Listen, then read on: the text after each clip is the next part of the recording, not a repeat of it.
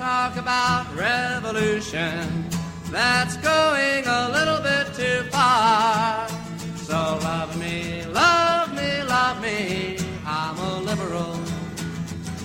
Last 4 days on Earth? If I had a dick, I'd go get laid. We can do the next best thing. What's that? Well, let's kill people. Oh, not you.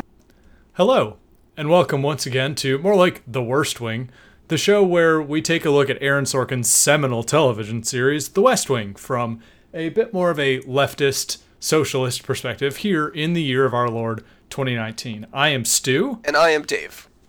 And together we are taking on, this is the second season, 15th episode of the second season of The West Wing, entitled Ellie.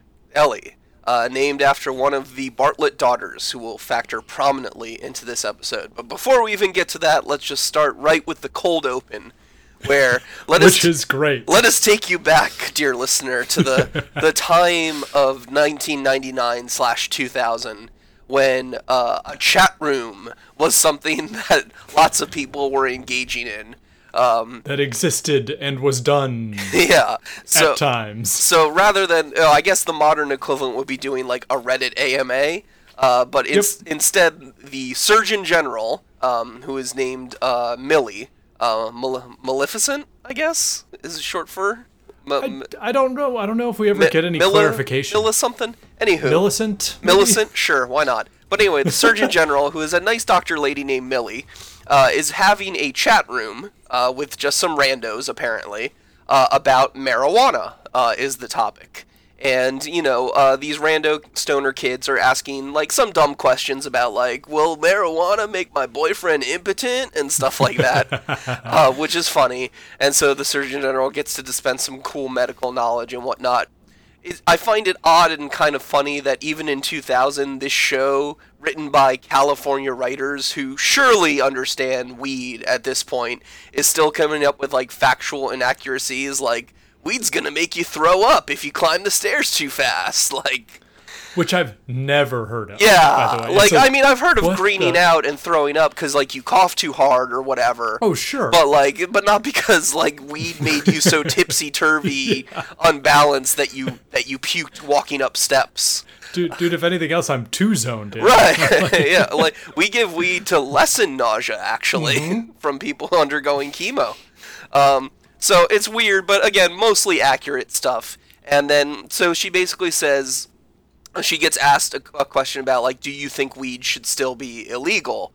And she's like, well, I can't comment on that part of it because that's not my department. But I can tell you that weed is less harmful than alcohol or nicotine, and those are both legal. And it's probably a little fucked that we're arresting people for something that is less harmful than those two substances, is basically what she says. And then Josh Lyman, who is watching the entire thing, starts freaking out and goes, uh-oh, we got a problem. And it's like a tiny audience of online like people. Like 20 AOL users? Yeah. When almost nobody was online. Right. But of course, the press is going to start picking it up, and it starts becoming a thing. And that's the end of our cold open, is them realizing, like, uh-oh, we got a weed problem now. Uh-oh, SpaghettiOs. So, smash cut right to the credits, and then when we get back, we get Josh talking to CJ. And CJ immediately goes into, like, oh, well, this is easy. Here's how you spin this. And I really like this kind of, like, character work we see here, where we kind of get to see CJ's process very quickly, like, okay, yeah, no problem. So, obviously, this is, like, quote-unquote, a problem for us, but this is very easy. She didn't even say anything about legalization or drug policy. She just made very uncontroversial claims about marijuana itself not being as harmful as nicotine or alcohol, and she kind of shows Josh how to spin it, and he's like, yeah, okay, good, and then she goes into the press room and does exactly what she planned. Yeah, and it's a really good, honestly, you know, we're quite cynical about this show, but, like, watching Josh and CJ, like, run the talking points workshop in real time is, you know, I frankly, making sausage in this show's idiom sucks, but Right. it's still interesting to see it. But that is being what the done. show is supposed to be doing, is showing us how the sausage is made. And so Yes, often exactly. so often they skip over that part of it. So it's nice to actually see them focus on the actual, like, oh, here's how spin is done. Here is how talking points get disseminated, you know. Well, yes, and there was another. This actually, it reminds me of another scene when the other episode we did recently, where they walk out of the office having been quote unquote ambushed. And granted, this was about a really stupid thing with the press conference Right, on the Capitol breakfast. steps. Yeah. There's the only really, frankly, appealing portion of that episode was the little huddle with the four of them, where they go, how do we fix this? Right. Here's how. Do we do that? No, we don't do that. We do this instead because this does this. And you see that again right here, just in a little CJ Josh moment, which is nice. Yes.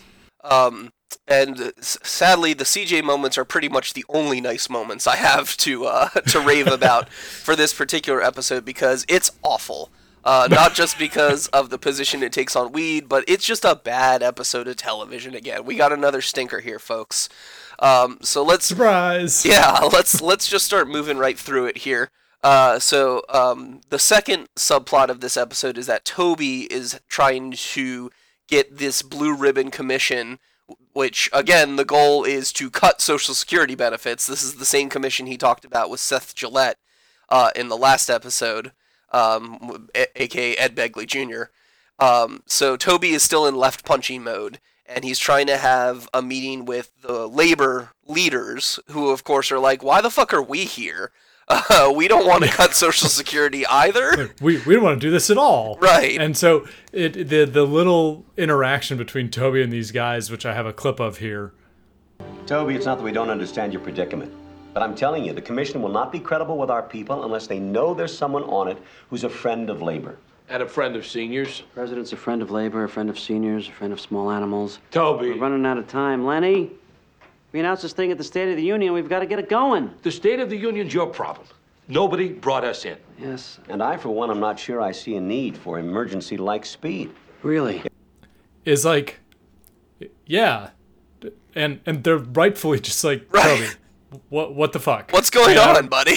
what's happening? And the like in the clip, it's just like, yeah, the fact that you announced this at the State of the Union is your fucking fault. Right. He's Like, yeah. you they kept, fixed this. They kept pushing to get this stupid fucking cat food commission announcement in here, and now he's having trouble running the actual cat food or even getting it started. And now it's becoming another big problem for them. This is a lot of like, you know, we've got problems, but we caused them all. Kind of episode. And also like with the typical kind of we are serious men, and so we're going to bring together serious thinkers to take on these serious issues thing, where it's really like, if you hadn't said anything about it at all, it would have been fine. Never would have come up. Right, like, not fine, like, you still have to deal with Social Security at some point, which is a thing that Toby says at some point, you know, we gotta fix it at some point in the next 30 years. Newsflash, that has been the state of Social Security for its entire existence, is that it's always been dying in 30 years, and we always tweak it, and we always fix it. So if you're young, do not give up the fight for Social Security. I want my goddamn Social Security if we're still around to get it. And, you know, at this point, that's a dubious proposition. Sure, for a number of other reasons, but... Nothing to do with the solvency. Yeah. So, eventually we see them come out, and they're talking about the third kind of... Yes. I through was just issue about in to this transition episode. into that here, which is that... Sorry, didn't mean to interrupt your flow. No, it's fine. Thank you. But yes, our third main issue of this particular episode is this movie producer, and then also this fundamentalist Christian group that has a name with family on it, because they're making fun of Focus on the Family, of course. Has a movie that has come out called Prince of New York is the name of the fictional movie. It is supposed to be filled with like sex, violence, and religious symbology that is upsetting to the conservative types. Supposedly the president has quote-unquote denounced the movie, which is coming as a shock to all of our White House staff at this news. And then the Focus on the Family group thanked the president for denouncing the bad, sexy, violent movie.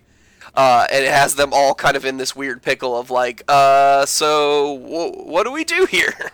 Yeah, and so if you follow that train of logic, it's like basically the producer, we find out, called Charlie, who schedules these things, and schedules was like, the movie screenings for the and president. it was like, would you like to screen my movie for the president? And Charlie completely, just kind of neutrally says, no, I'd rather not.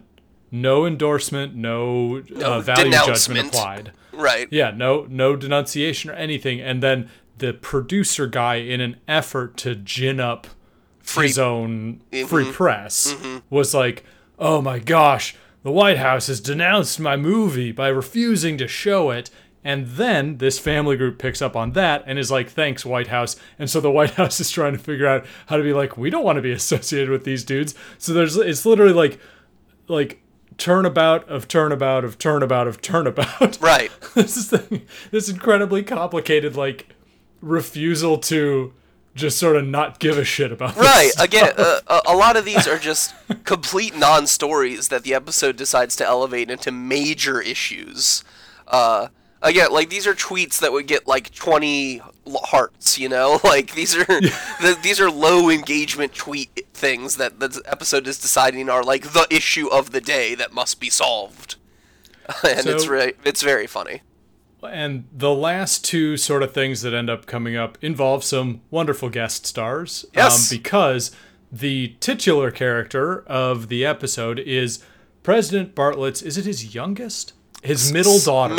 Zoe's his youngest. Middle daughter, Ellie, in the process of the kind of working out the Surgeon General thing. Right, so what we haven't said yet is that they ask for the Surgeon General's resignation over this whole weed chat room debacle, essentially.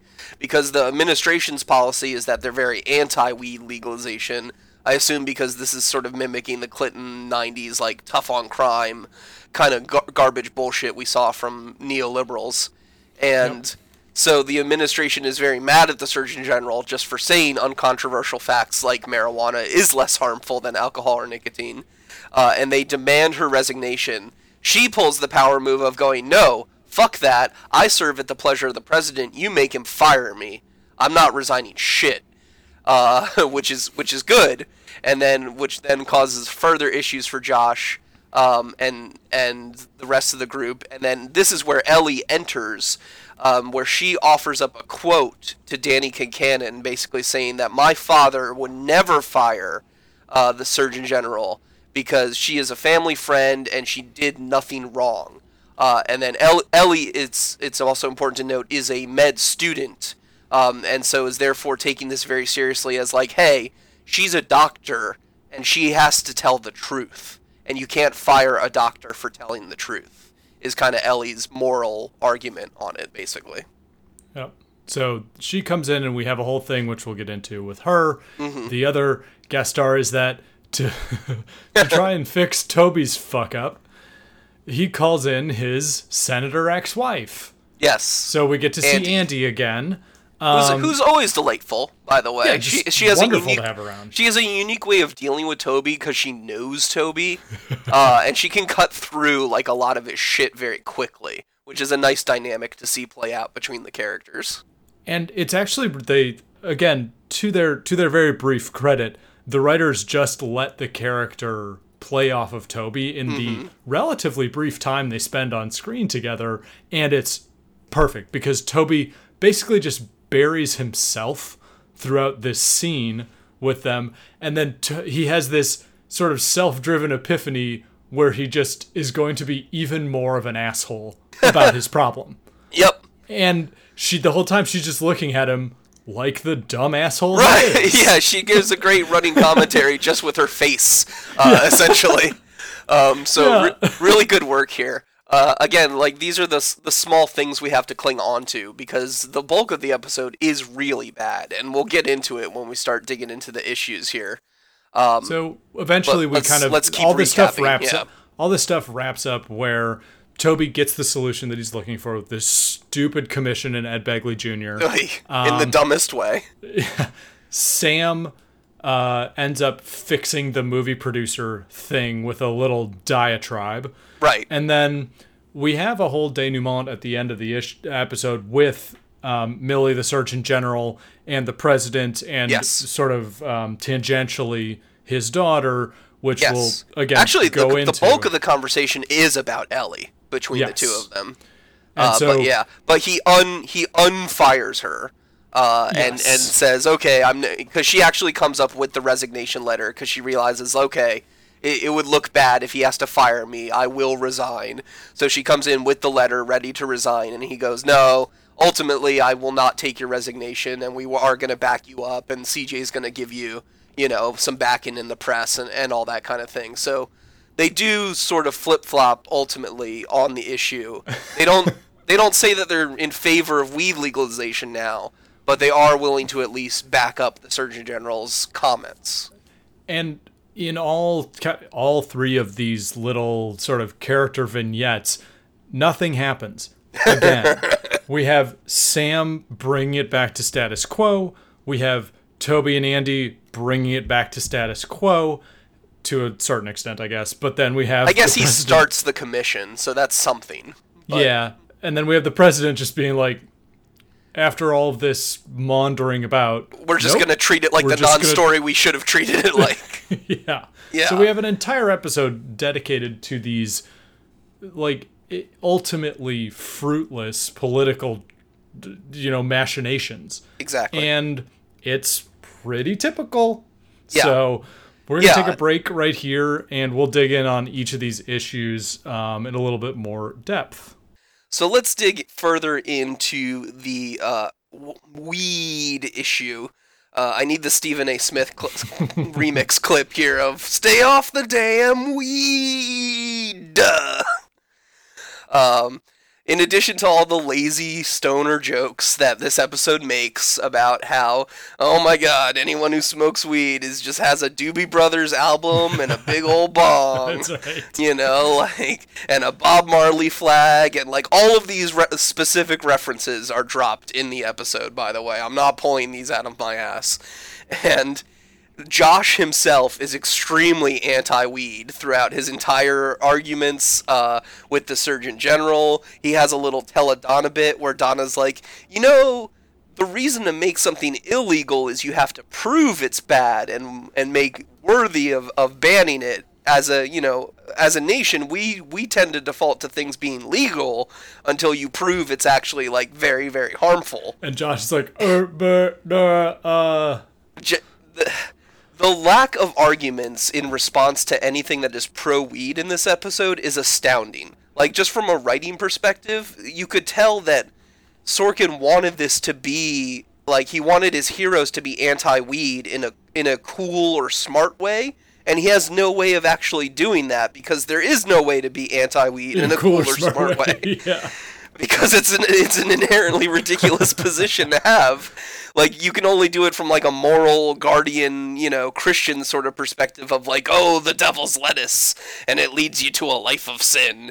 But they're trying to do it in the neoliberal smart way, and there really isn't a way to do that. And so actually and I had this epiphany, and I might make my little hand scrawled note the episode tile or whatever this time around, because what ends up happening is that so Leo in the course of administrating, he deals with the Surgeon General, and kind of yells at her. In the course of administrating the Surgeon General's resignation, there's a scene where almost in the same breath he just lays into Millie, the Surgeon General, about stepping over an largely administrative boundary, because not staying in her lane, essentially. Yeah, exactly. Yeah. And while almost in the same sentence explaining how the right wing, or the people that they're afraid will be mad at them or whatever for this, does that as a matter of course in their politicking, how they just conflate all of these things. Yeah, and completely fails to realize that it's just the irony here. Yeah, why not? Why don't we do this? Right, why not we make this into a conflation thing where we can get, like, a bunch of support? Because later on, they say all of these groups that are supporting them now, and of course they all have funny names of, like, Society for the Promotion of Cannabis and stuff like that. Just as a quick personal aside here, I remember walking past my student union in fucking 2003, my freshman year of college. I passed by the table for NORML, the National Organization for the Reform of Marijuana Legislation. Which, and if I got the acronym wrong, I apologize. But I passed by the weed legalization folks, and this is, I am not a stoner at the time, not 18-year-old me, that's too goody-goody two-shoes. But I passed by them, and I don't say anything aloud, but mentally I just think to myself, man, what a fucking waste of time. Do you think weed is ever going to be legal in this stupid country? And lo and behold, look where we are now in 2019.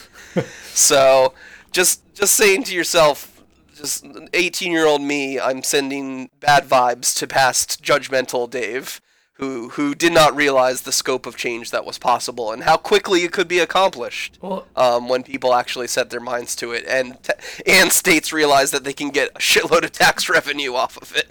And I'm almost positive it wasn't deliberate on their part, but there is also a brief line that Bartlett delivers at some point where he's sort of like, he comes off the plane from his trade meeting in Japan, or whatever the fuck he was. We haven't even mentioned Japan. I'll get to that. It really doesn't. It doesn't factor into the episode, but it's a fun little detail. So, but anyway, go ahead. He comes back. Yeah, gets off the plane. He gets off the plane. He's like, "Oh my god, you guys, you blew this shit up while I was out. How do I have like the Cheech and Chong fan club and the Christian right pissed off at me?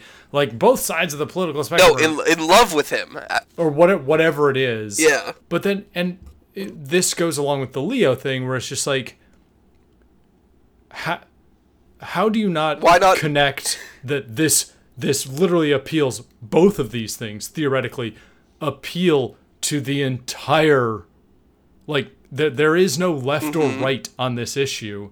Right. And all they're doing is they're just obsessed with sticking to the rules and regulations. Like, you don't have to do anything. Right.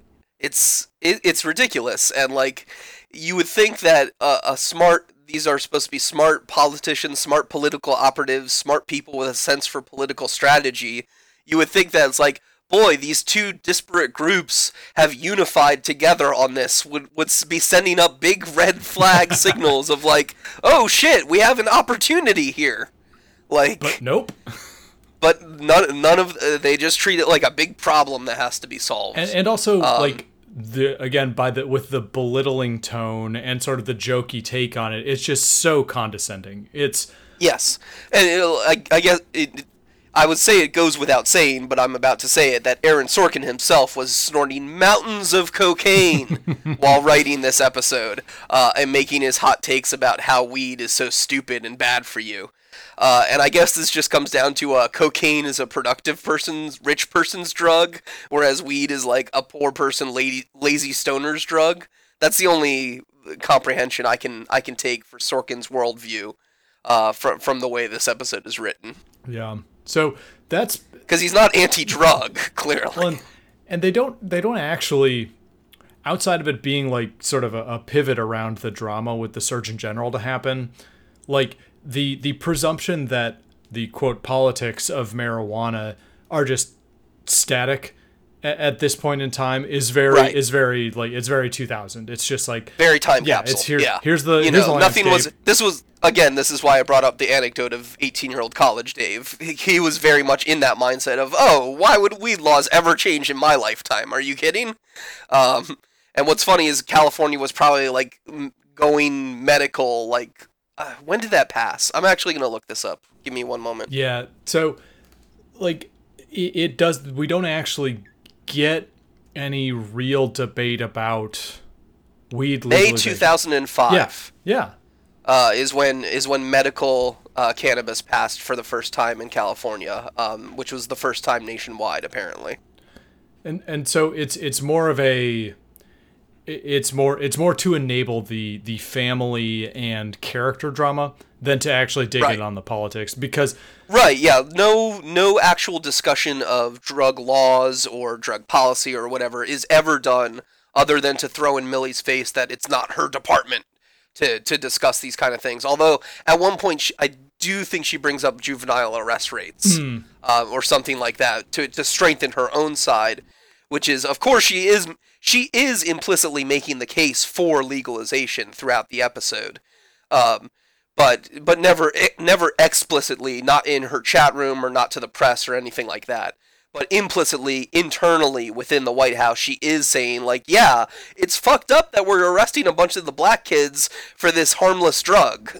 Like, and again with the Leo argument, it's the God, and I can't believe I'm about to say this.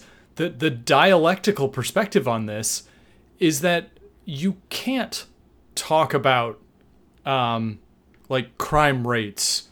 You can't talk about healthcare. You can't talk about these things without also talking about marijuana and legalization. Right.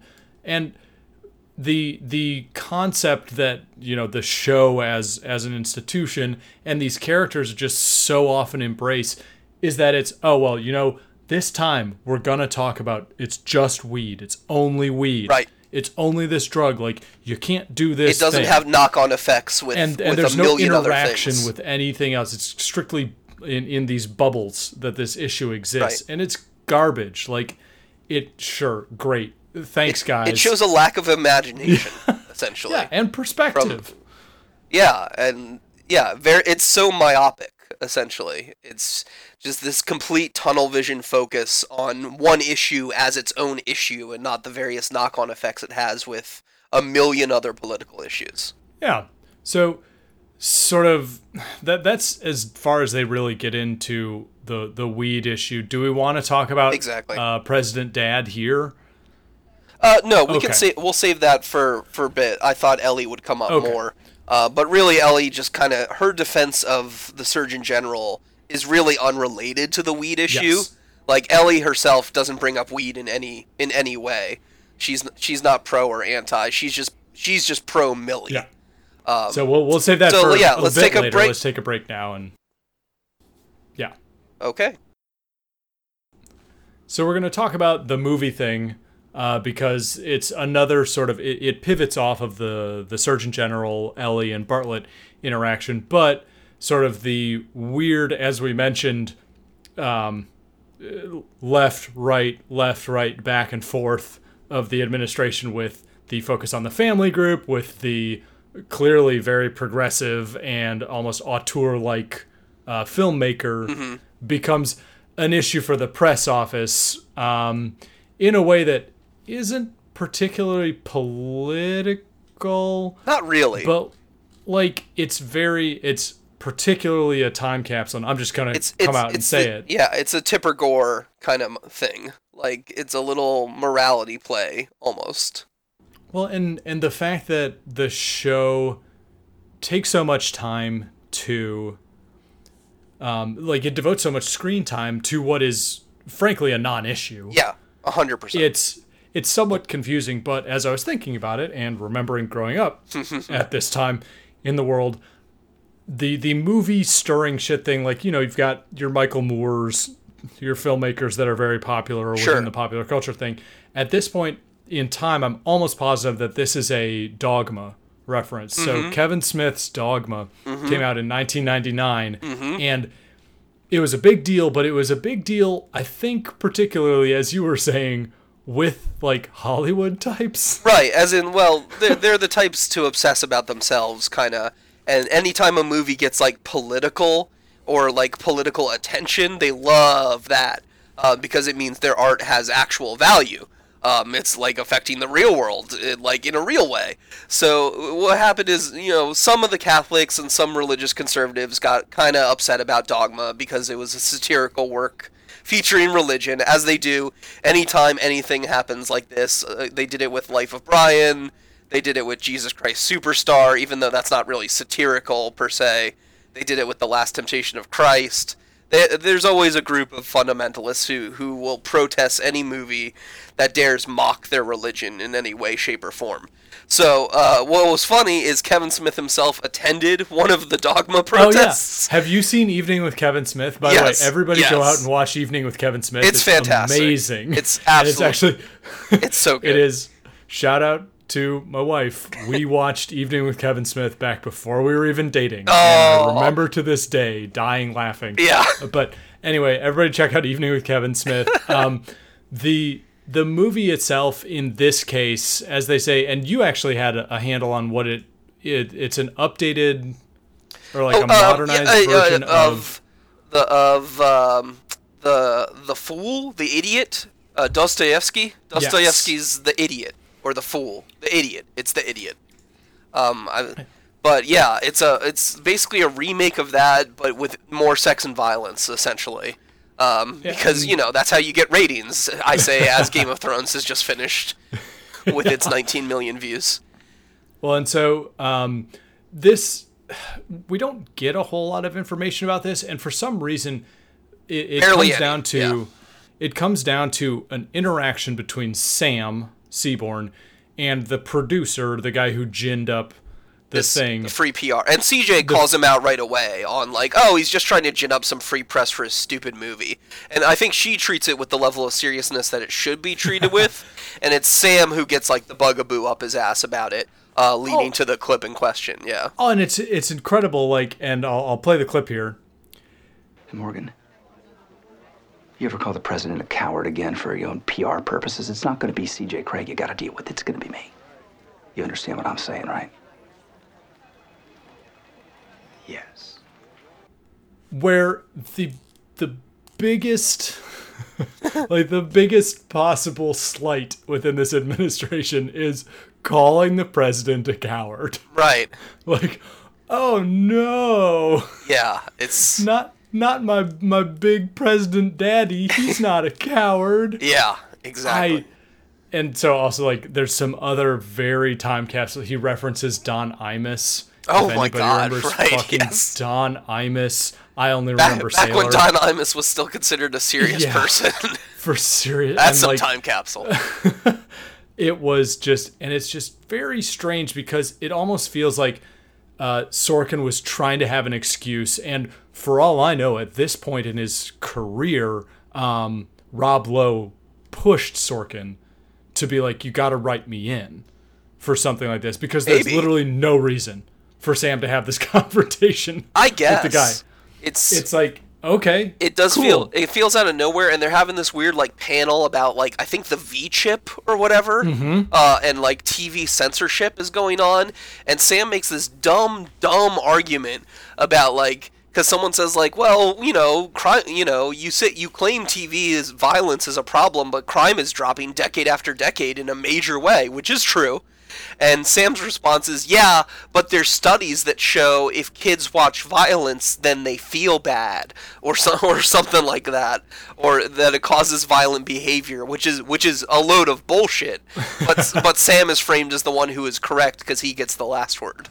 And the more I think about it, the whole the entire issue that we've devoted now 6 minutes to talking about could have just been cut out of the script entirely. Yeah. And nothing, it would have had absolutely no impact. Right, and if you're going to write filler, write better filler, For real. This is boring. This is really boring shit.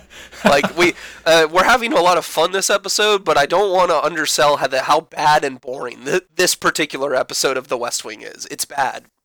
Yeah, and this stuff could have just not been done. Do something better. Do something more interesting. Have Donna and Josh fuck. Who cares? Do something. I'm watching TV here. I want to be entertained. Yeah. I don't want to be obliquely moralized at in the via dumbest Sam way. Seaborn. And just as a final aside, the title Prince of New York, for some reason, keeps making me think of Princes of Egypt, the animated movie about Moses by DreamWorks. Oh, hell yeah. Which is rip roaring, and where Val Kilmer plays Moses, and probably has the most badass depictions of shit like the 10 plagues I've ever seen, and the prayer in the Red Sea and that kind of stuff. So again, we're plugging a lot of stuff in this episode. I have more plugs to come when we get to the end, but let's take a quick break here, and then we can talk a bit about do you want to talk about Toby's commission thing, or have we covered it enough? We can probably just skip Toby's commission. Okay, and then we'll talk about President Dad. Dad. And how he views his relationship with Ellie, the titular character. All right, so our final segment here today isn't really devoted to a particular political issue, but it's related to the Surgeon General discussion of the marijuana perspective, because we get a glimpse of, for the first time, President Bartlett's middle daughter, Ellie, who we learn in this episode is a medical student at Johns Hopkins who is trying to figure out what to specialize in currently, or has decided what her specialty is, but she's still sort of relatively young for the main characters of the series, if you will. So what happens is Ellie reaches out to Danny Kincannon, our favorite White House reporter, and sort of just says, off screen, unseen. In this episode. We never see it off screen, that like the president my dad would never fire Millie because she's like a family friend, and that's how we do. And she was telling the truth. Yeah, he wouldn't fire someone just for telling the truth. Is I think the direct quote, or something along those lines. And what's funny is the reaction we get from the rest of our characters is, "You mean Zoe did this, right?" Because they all expect Zoe to be the problem one, who's going to be dropping quotes to the press, and then everyone has to do a double take when they get told, "No, it was Ellie," and they go, "Blah." Yeah. So this kind of what he does is Bartlett basically like demands that Ellie show up at the White House, and frankly, not without. Like, Johns Hopkins is like 45 minutes away. Sure, so it's not a huge production for her. Yeah, not a big deal to drive down to DC. But, so shows up, and so part of why this episode actually sticks in my craw personally is, again, my wife, who's a tremendous fan of the show. I don't know if everybody has listened to our full run. Like, she was basically one of the resources that I've relied on this entire time. Mentioned like a little walking West Wing Wikipedia. Pretty much. And mentioned to me at one point that the scene that I'm about to sort of play here with this clip is, for her, was very personally affecting, and to a certain group of American, particularly young women, I can see the sort of dramatic impact and emotional attachment to this clip. Okay, and this is accurate, right? This quote, "My father won't fire the Surgeon General. He would never do that." Yes. Eleanor, when you put your head down, your hair falls in your face, and I can't see your face, and I can't hear what you're saying. Now look at me and talk to me. Yes, the quote is accurate. What the hell are you doing talking to a reporter? I have set up monumental, unprecedented, unbreakable rules about my children in the press. I have gotten White House reporters transferred to Yemen for approaching Zoe and Elizabeth. It is the law. Sure. Where he basically is simultaneously sort of like condescending to her and also like demanding, trying to be reassuring. Yeah. But like also demanding that she measure up and be like, well, you know, the line of like, take your hair out of your face. I can't hear when you speak to me. When that, like, it's just, oh God, it's so awkwardly like boomer dad. Right. I think both actors are doing fantastic work here. And like Sheen in particular, I think is doing good with what material he's been given. I just have a qualm with the material itself, where I think this makes him look awful. Yes. And like he's yelling at his daughter for taking a principled moral stand on something. And like, not only that, she's very much tying it up in her identity as doctor now, you know, and like, hey, as a doctor, we have a responsibility, Millie and I, kind of thing, to the truth as an ideal.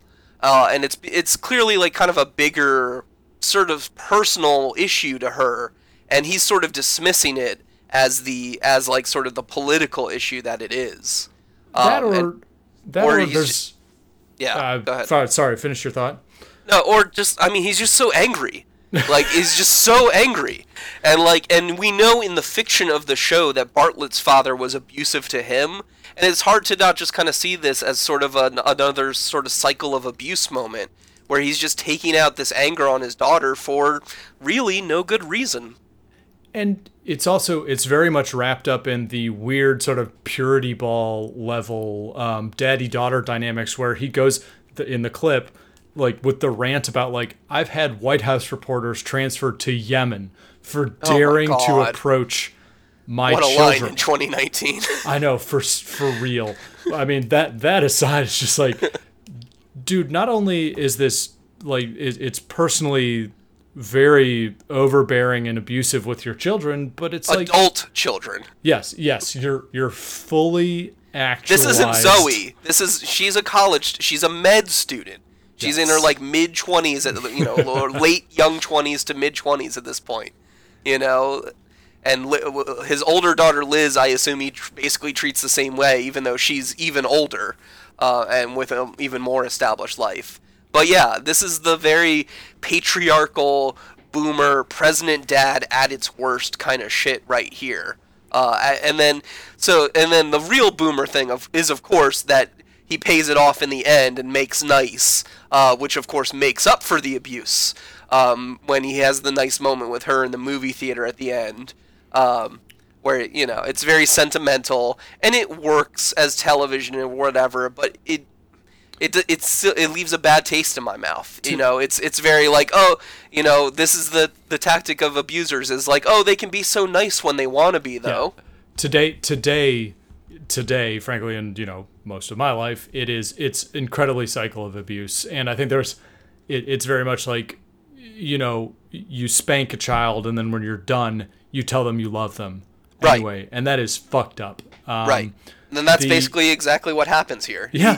But he does it verbally, and then makes it up to her verbally. But she cries, so we're meant to understand that all is good now. Well, and I think, and there's also the sort of like with the political appointee / we find out that Millie is Ellie's godmother.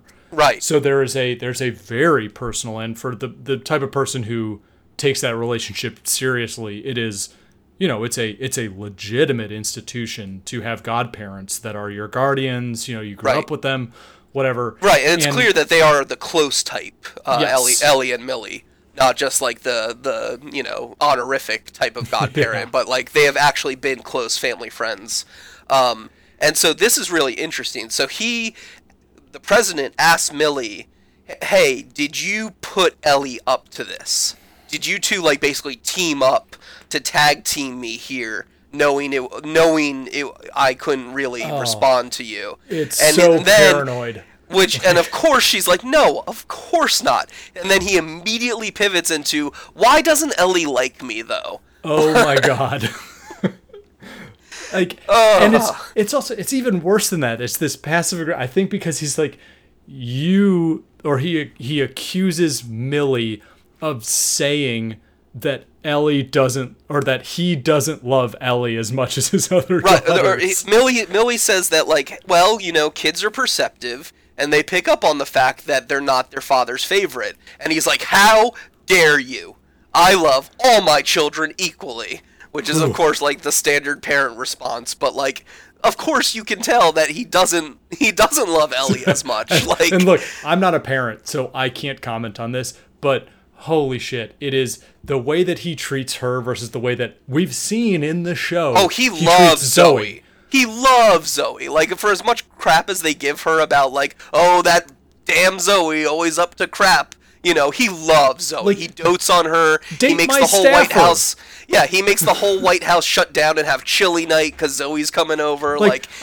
He's obviously loves Zoe more than he loves Ellie. You love this man? Oh, go ahead. Like, never mind the hilarious conflicts of interest and potentially dangerous relationship. Yeah. Okay, so here's an actual PR nightmare that he was totally fine authorizing, and instead they gin up these fake PR nightmares like, oh no, the movie got denounced. Like, it's insane. Jesus. Yeah, and so this whole scene is, and I think what the kind of the summation of my interaction with this was to hear, a strong, capable woman who I love relate this as being like, this is very relatable to me, whether or not it's relatable in a nostalgic rose-colored glasses sense, or relatable in something that is, very personal and impactful. Sure, to you. and I can understand how it can be extremely relatable. It sucks that is the status quo. Like, that really sucks. It does. Nobody should have to deal with that shit. Right, and it's part of a bigger cultural movement, I think, where we, a lot of people love to give generation theory a bunch of crap, but obviously the old people are worse than the young people, all told, like, generally. Obviously there's exceptions, and, like, I'm not talking about your parents here, listener, but, if you like them. If you don't, then I am. And...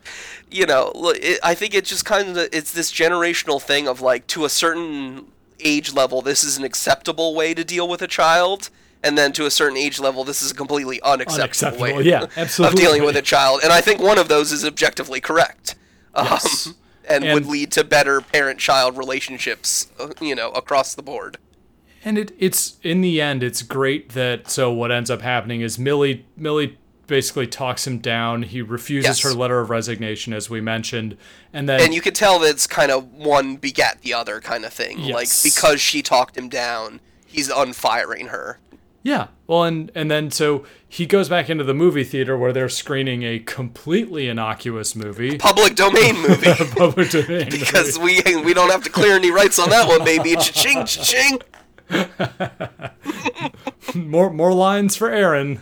Hell yeah. So snort up that inspiration powder. We're going to solve all the West Wing's problems tonight, Bevany. So he goes back in and, like, jokes with his daughter and sort of reconciles in an oblique way with her by demonstrating to her that she was right, or she's back in his good graces after he's had some time to think about it. And fine. Like, again, we've touched on how this whole drama looks back to... On a one sense, an anger, blow-up moment followed by reconciliation is a very normal pattern. Yes. And, it's not inherently abusive. But, again, we went into all the reasons why we consider it to be so. But, as you were saying... No, and it's just... it's sort of a very trite... Very trite. Yes. Function, and it completely denies Ellie's agency as an adult in the entire interaction. And yes, Ellie has no agency at all this episode aside from her decision to leak that comment, for which she pays a hefty price. Exactly, for which she is then shit on for 40 minutes worth of television. So this is, it's just another sort of meta example of a pretty constantly running theme at this point, where it's just like, President Dad is the God King, and his whims on the moment dictate his approach to these issues. Not just his approach, it dictates the entire world's response. Yes. Because this is fiction, and because the world can wrap itself around these characters' whims if the writer wishes it so, that President God King Dad, literally, his whims decide the fate of the world, and only him alone. And it is there's no non-emotional reason for him to unflip out about the Surgeon General thing. It is not driven by facts or consideration or a political calculation. Exactly. It's all personal. It's like, how do I feel about this in the moment? And had the necessity for him to take action come up when he was heated about his daughter, he would have said, I'm going to execute every smoker of the devil weed. Right. And because we're meant to think like that he gets so worked up when he's mad is sort of admirable in a way. Like, we've seen it before when it comes to military responses where he's like, I will give them the full fury of God's fire. and it's framed in a positive sense. And so, again, this all just kind of comes back to sort of this patriarchal bullshit where, like, the father of the family can do no wrong. Yeah. And it's his way or the highway. And that's what Sorkin's saying. That's ultimately Sorkin's message here. And I did look this up, and this episode was written entirely by Sorkin. So he gets all of the blame for this one. Nice. Good job, buddy. Way to go. So let's take another final break, and then we'll come back, do a little quick wrap-up, and close it out. Before we officially wrap up, we just had a few hanging things that we either wanted to mention on or plug. So we talked briefly about Japan earlier. So the president has been on a trip to Japan where tariffs, to be extremely topical, have been discussed. You're gonna get it. Punitive tariffs. I'm going full Porky Pig on that one. Punitive tariffs on steel have been discussed, and very topical with the Trump tariffs going on right now. So the president, as his economist background, is of course flipping out in Japan. In theory, this is kind of what we get off screen about these tariffs and stuff like that. And it made me think of this cool little blog I found one day when I was bored at work and had nothing to do. A cool, weird little quarter of the internet that I found called Spike Japan. You can find it if you just Google Spike Japan blog. At Spike, like S-P-I-K-E, like a railroad spike, because that's the theme. It's basically this dude who went around touring Japan's dying towns in like the Hokkaido region, all these coal towns and steel towns that were real big back in like the 60s, the 70s, but because of the sort of urbanization and hyper-capitalization of Japan, have all died out, both literally and figuratively, in that their populations are literally aging out and dying with no young people replacing them. And then also just like all these rail lines that used to go through there that have been picked up, all these factories that are now closed, all these houses like long abandoned.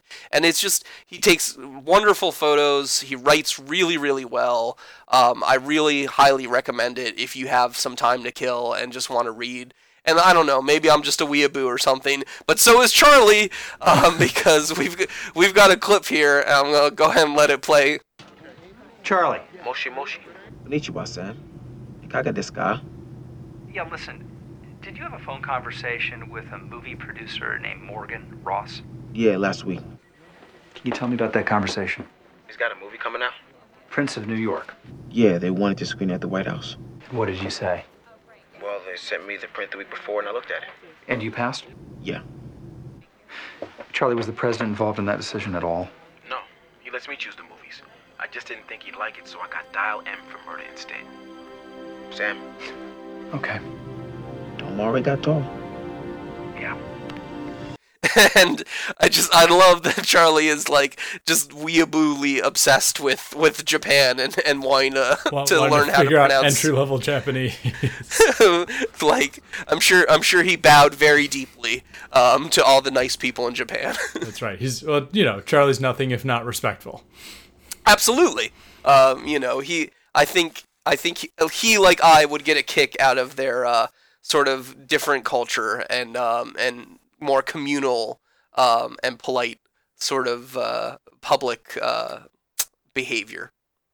But anyway, that's my Japan derail. Yeah. So that's about it for this time around. Like, again, it's another one of these where there's quite a bit to talk about and absolutely nothing happens. So a good way of putting it. Yeah. So you know what, you guys, go smoke weed. Treat your family better than the Bartletts do each other. Even unless you're a low bar to clear. I was gonna say unless your family's a bunch of pieces of shit, in which case fuck them.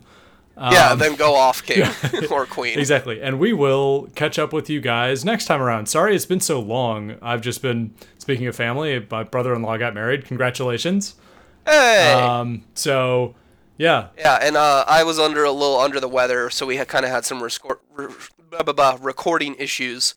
The next episode is entitled "Someone's Going to Emergency, Somebody's Going to Jail," which is people might remember because that song is used very prominently. It's another Big Block of Cheese Day episode. Ooh. with where the weirdos come in and pitch their various weirdo things, and then our characters realize, hey, those weirdos actually have a point. Wow, we all learned something. So we're looking forward to discussing that one next time. As always, you can drop us a comment in our thread. If you found us a different way, you can drop us an email at theworstwing69@gmail.com. Nice. And we will see you next time on another episode of The Worst Wing. Thanks, everyone. Bye. Bye-bye. Send all the money you ask for, but don't ask me to come on along.